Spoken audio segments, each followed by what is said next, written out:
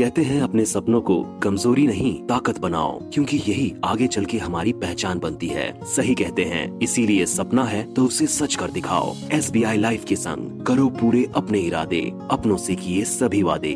SBI life, अपने लिए अपनों के लिए। For more details visit sbilife.co.in।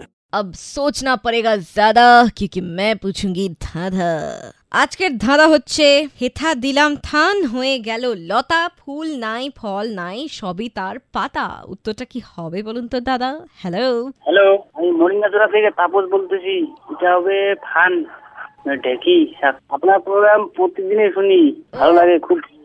93.5 red FM বাজাতে রহো। আমি ছুটি সিং কলোনি থেকে বলছি নমিতা। তোমার ধাবার উত্তর শাল পাতা, শাল পাতা, শাল পাতা।